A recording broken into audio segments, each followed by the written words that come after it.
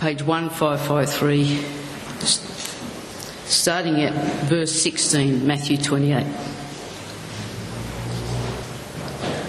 Then the 11 disciples went to Galilee, to the mountain where Jesus had told them to go. When they saw him, they worshipped him, but some doubted. Then Jesus came to them and said, "All authority in heaven and on earth has been given to me. Therefore, go and make disciples of all nations, baptizing them in the name of the Father and of the Son and of the Holy Spirit, and teaching them to obey everything I have commanded you. And surely I am with you always, to the very end of the age." Thanks, Karen. Please keep your Bibles open to page 1553 as we look at Matthew 28. But I want to be up front. Tonight's talk is actually quite different to what we normally do on a Sunday night. Normally we go and work through a part of the Bible, and we'll continue to do that next week as we look at Acts chapter 2. And we will look at, as I said, a little bit of the Bible tonight, but most of the time we'll spend is actually talking about our vision for the next 3 to 5 years. Now, just to get you up to speed, how we got to tonight. It started last year at our church family camp, where some work was done as a part of a church family to work out our core values. We then had a church family camp this year in April, where we introduced the vision wall. And that's where we had everyone in our church family make contributions regarding their aspirations for what our vision may look like. The pastoral team and the elders then used the feedback that we got from the vision wall to produce a draft of our vision that you've got in your hands now. Now, this draft was actually reviewed by our ministry leaders 2 Wednesdays ago, and the pamphlet you have now has actually incorporated their feedback. But can I say, this pamphlet, this vision, isn't finished yet, as the elders want to hear from you about the vision for our church family. So this is still draft, as we look to finalise our vision together as a church family, and later on I'll tell you how we do that. And so it's fitting tonight that as we actually spend some time reflecting on the vision that God has for us as a church family. And Matthew 28 will have some things to say to us tonight. So tonight I am going to exegete this, as well as exegete this. But before we do that, will you please join me as I pray? Let's pray. Heavenly Father, we thank you for bringing us here tonight and for giving us your word. We pray that as we consider your word, as we consider our plans before you, we pray that your Spirit may work amongst us. And we pray that you'll be directing us to be the church you want us to be and to do what you want us to do. And we pray all these things in the name of Jesus. Amen. I want to cover 4 points tonight. Firstly, why we need a vision. Secondly, key themes of our vision. And apologies that I got them all mucked up in your bulletins. Thirdly, I want to give you a brief update of some of the good things that have happened in our church family this year so far. And then finally, I want to talk about our next steps as a church family. So firstly, why do we need a church vision? I know a number of you have worked in organizations, companies, where the buzzword has been vision. And consultants are paid hundreds and thousands of dollars to help work out what the organization's vision is. And it ends up being a big waste of time and money. Yet, when it's done well, having a clearly articulated vision can be a powerful tool to clarify what you're doing and help rallying people to a common goal. Because, as the saying goes, if you aim at nothing, you'll hit it every time. The vision I'm going to be talking about tonight, it isn't the vision where it's the vision from the Lord. You know, where they say, oh, the word of the Lord came to me when I was at Kmart. We're not talking about that type of vision. No, the vision we're talking about is actually it's just a fancy way of saying where are we going and what we hope the future will look like. Now, we don't know the future, only God does. But by having a clearly articulated vision, actually provides a focus for us to work towards. In 1906, at Bondi Beach, a crowd of people was swept to sea, and some of them drowned. And there was nobody who could do the slightest thing to save them. And so people said, hey, we can't let something like that happen again. We need to do something to save lives. So a group of men got together and they formed a society with a very clear purpose. They wanted to save lives that were at risk of drowning in the surf.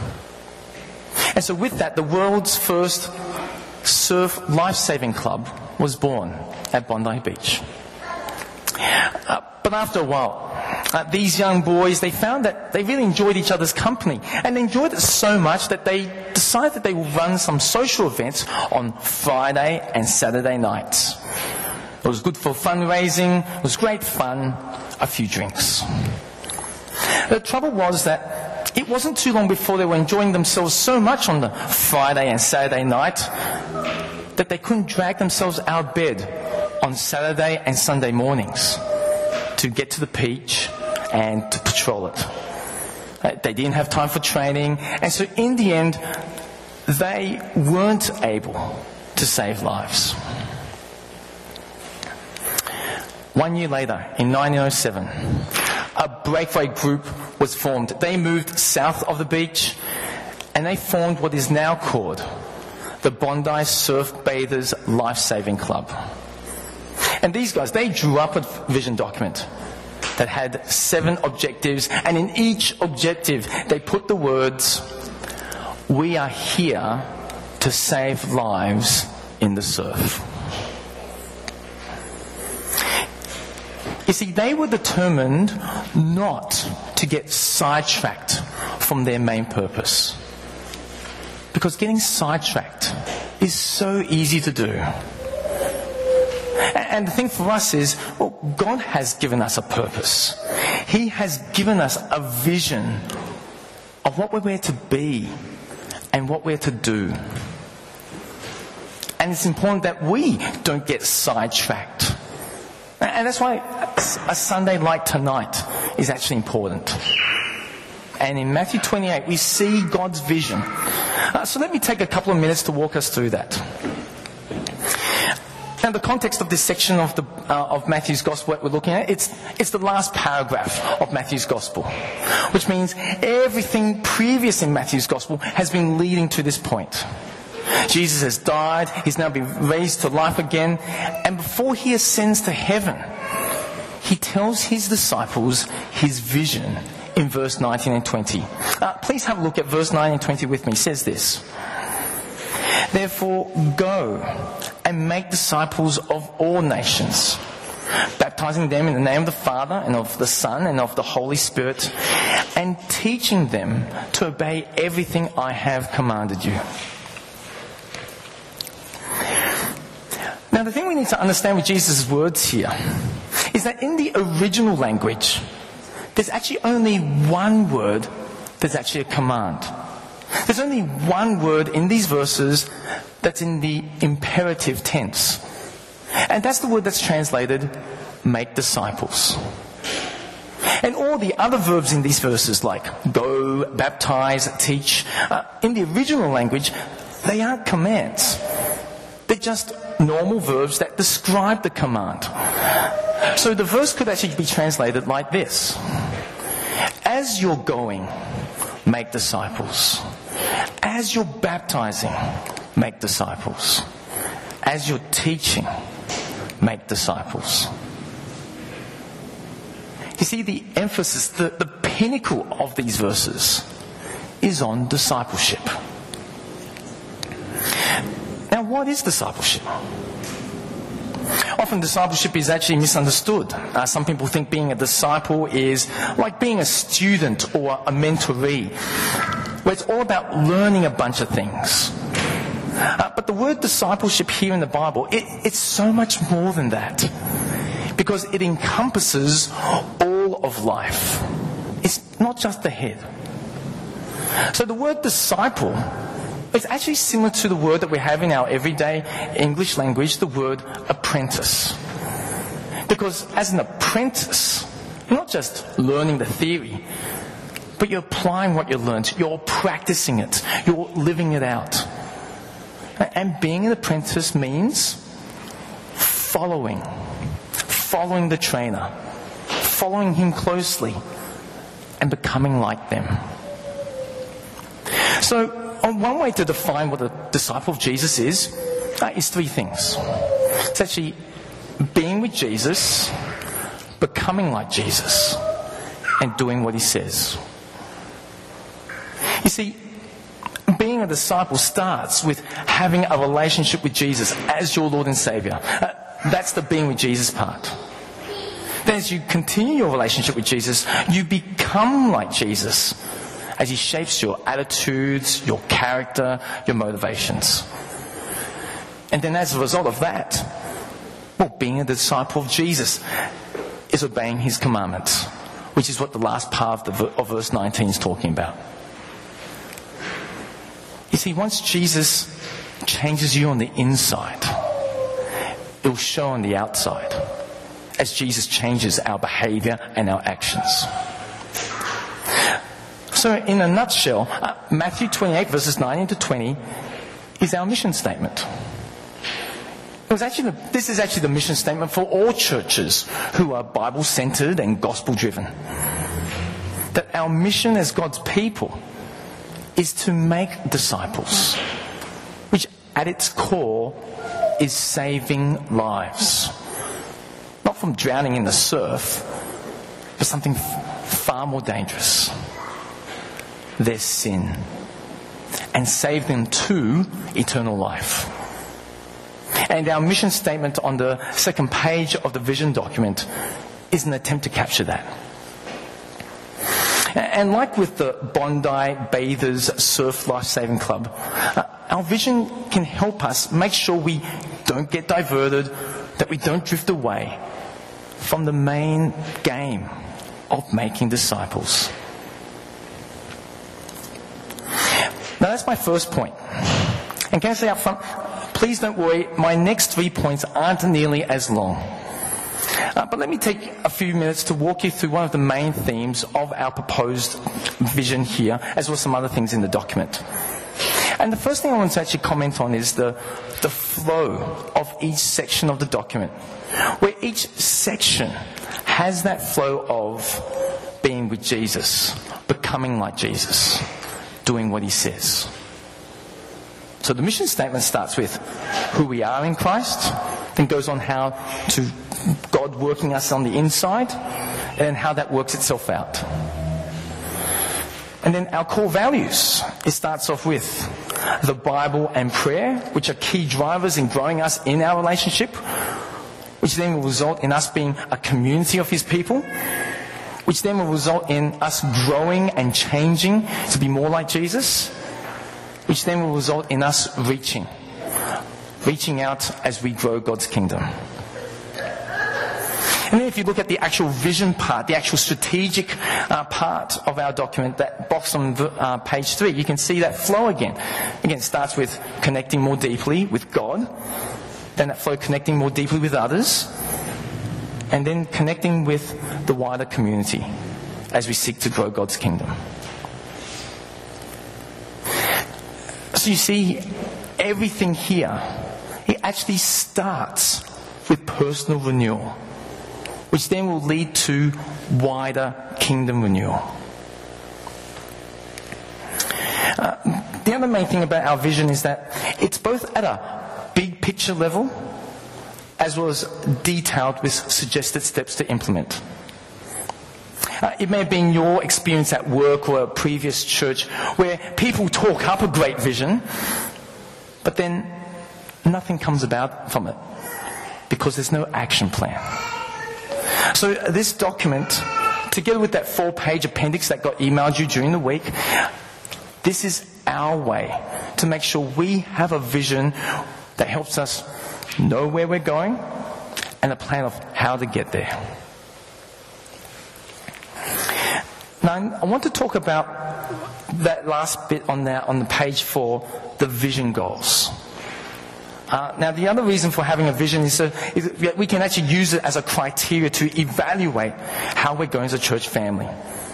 And you can see on the back page, page 4 of the vision document, that the elders and the ministry leaders have proposed 3 metrics for us to use to evaluate how we're doing vision from time to time. Now, can I say, you can't measure everything. And the other thing is, everything we do is ultimately in God's hands, not ours. But these metrics are things for us to tangibly aim for, not for us to use to beat ourselves up if we miss the mark. As I said before, if you aim at nothing, you'll hit it every time. But at the same time, we leave everything in God's hands and see what fruit comes about through our service to Him. Now, I'd just like to just take a minute or so just to talk about the last bullet point, the last vision goal on our document, where it says we're aiming to grow each of our congregations to 100 to 120 people, including kids, and the idea of growing a 3rd congregation beyond 2025. 2 things. Firstly, it's the elders' view that our vision isn't to grow a mega church, to combine our 2 congregations so that we have a really, really big congregation. Because it actually... Oh, let me show you why. Well, firstly, we're not going to have that type of vision because... Well, firstly, this church building that God's given us, it's heritage listed, which means we're not allowed to knock it down in order to build a bigger one. So the shape, the contours of this building is what we're stuck with. But that's actually a good thing because of the second reason, which is because of our core value of community. Well, having a huge congregation where you can't possibly know everyone well, that isn't who we are as a church family. You see, for us here at Abbotsford Presbyterian, relationships are vitally important. And capping the number of the congregation to the confines of this building actually ensures that we are of a size where we can still exercise this core value, where we can still have intimate and deep relationships with each other. Now, the other thing is, if you grew up in Australia, the number of people that you can actually comfortably know, a group of people, is actually around 100 to 120. I ask you, think about your year 12 cohort, or your year at school. That's my year at school, and I'm not going to tell you which one I am because I had a bad hair day that day. But can I say, for most of you, the number of students in your year was maybe around that number, 100 to 120. And if you were actually part of a larger group, larger than 120, I bet you found it hard to get to know everyone well in your year. So you see, the number 100 to 120 is actually deliberately configured.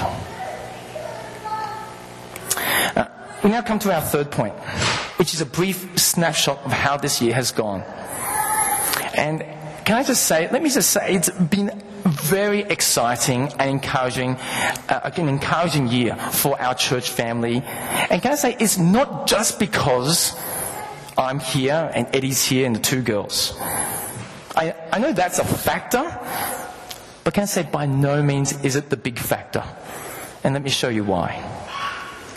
Because one thing is, God has brought about a significant momentum this year into our church family that's much bigger than just myself and my family.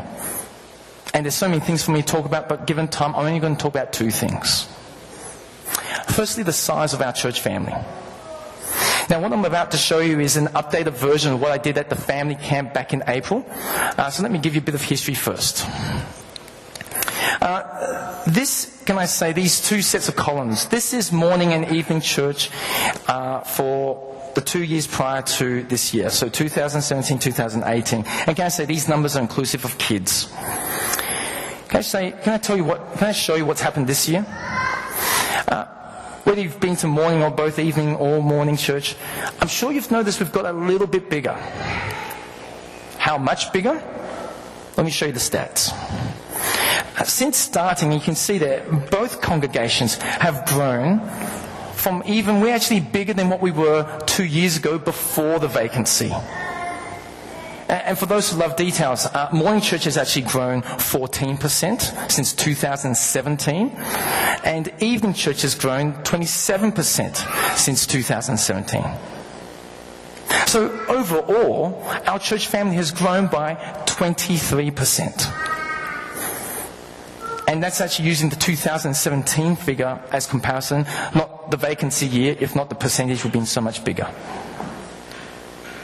Now, where's this growth come from? I hear you ask.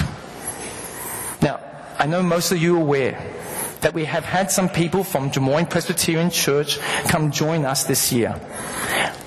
But I need to underline the fact that what I call the ex-DPCers only account for less than half of our overall growth. As you can see, the ex-DPCers, the segment in the blue, is only just around about 1/3 of the newcomers we've seen this year. And the other thing to notice is that red section there, you can see that 1/3 of our newcomers this year actually have come from our postcode of 2046. Which, that in itself, actually is quite a change from the dynamic that we've had here in previous years. And can I say, I think that's exciting to see that we're slowly making a gospel impact in our local community here. Now imagine this. If for argument's sake our church family continued to grow as approximately, say, 20%, so not 23%, 20% on average a year for the next 5 years, well, the calculation will go that we would reach our vision goal of 240 people in the span of 5 years. Now, can I say again, all of this is in God's hands, but I hope you can see it's not impossible. It's actually a very plausible reality. The other thing I want to show you is our current financial situation as of September, as of last month. But first, a bit of history. Before 2019, our financial giving was $119,000 for 2017, and then during the vacancy of 2018, it dipped down a little bit to $113,000. Now, back in March at our annual congregational meeting, we were staring at the prospect of a $50,000 deficit due to the PLC school at Croydon pulling out of a proposed lease to use one of our halls as a preschool. However, we as a church family made the decision to raise the budgeted figure for financial giving by $40,000. And can I say, to date, we're extremely thankful to God that through your generosity, well, God has provided abundantly. And so far, we're actually tracking, I can say, 20% above that already revised budget figure. And as you can see from the graph, that third column, we've actually exceeded the amount of giving from last year already, and we've got 3 more months to go. And so we're actually on track to actually hit almost $180,000 of financial giving, which is a great answer to prayer.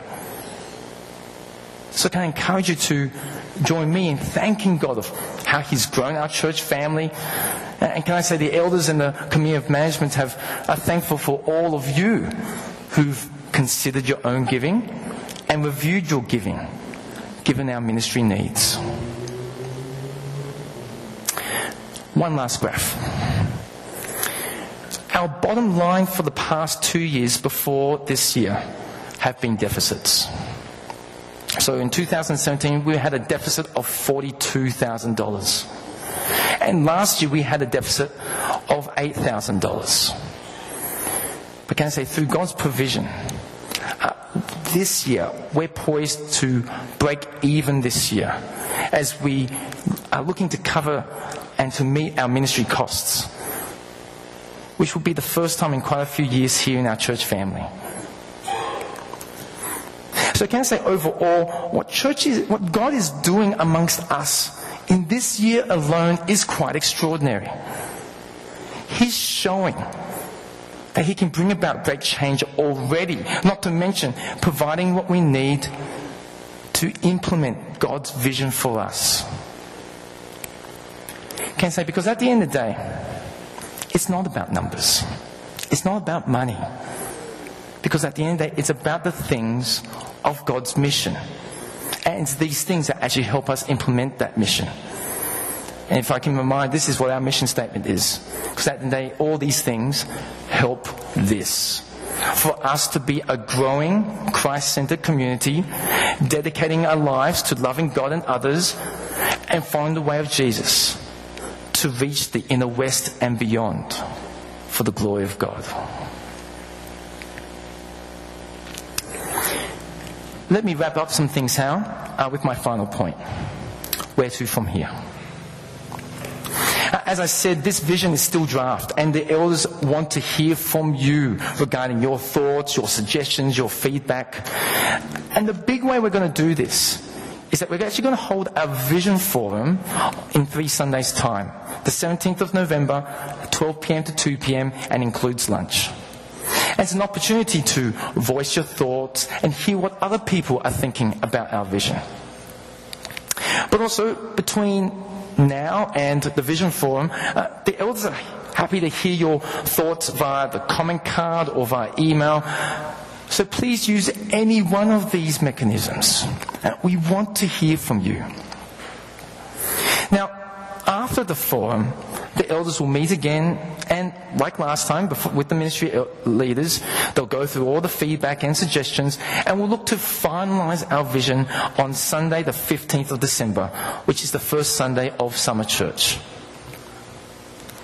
But after that, there's an important phase called the engagement management phase. You see, once we've actually finalised the vision, the staff and elders will start putting next to each of the items of the vision, costings, timings, and people to implement those parts of the vision. And so that's going to consist of lots of conversations as we look to find the right people to spearhead certain sections of the vision. And I reckon this whole phase here will take at least a minimum of 6 months. Now, some things will be actioned before then, and there may be some things that are deemed unrealistic as we do the timings and costings and may need to be dropped out from the vision for now. But the next level of detail for most of these items will take a little bit of time. Can I say, it's this phase that most churches and organisations in general forget to do. And that's why some vision statements like this could just stay on the shelf, gathering dust, doing nothing useful. The last thing I want to say tonight, and I actually want to finish on verse 20 of our passage. Because Jesus actually reminds his disciples back then, and he's reminding us now, that we're not alone in carrying out this vision. If you still have your Bibles open, please look at the second half of verse 20. It says this: "And surely I am with you always, to the very end of the age." Jesus' promise to us is that he'll be alongside each one of us every step that we take in fulfilling his vision. And we saw last week in Acts 1, it's through the Holy Spirit that will enable us and empower us to do his work. So we're not chucked in the deep end and just given a floaty to hang on to. No. Jesus is with us. He's holding our hand all the way to the end until the mission is finished.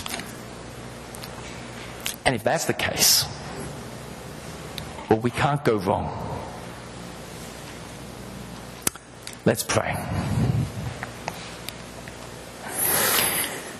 Heavenly Father, we praise you that you have enabled the Lord Jesus not only to die for us, but to raise him to life again, and that he has brought us into a saving relationship with you.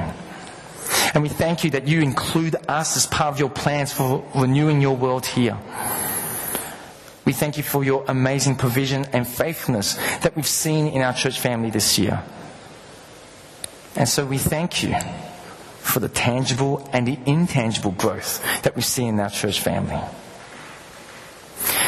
Heavenly Father, we pray that you will equip us and empower us by your Holy Spirit to not only just grow in our relationship with you, but for us to be transformed to be more like Jesus and to be able to serve you as we reach the inner west and beyond for your kingdom. And we pray this in Jesus' name. Amen.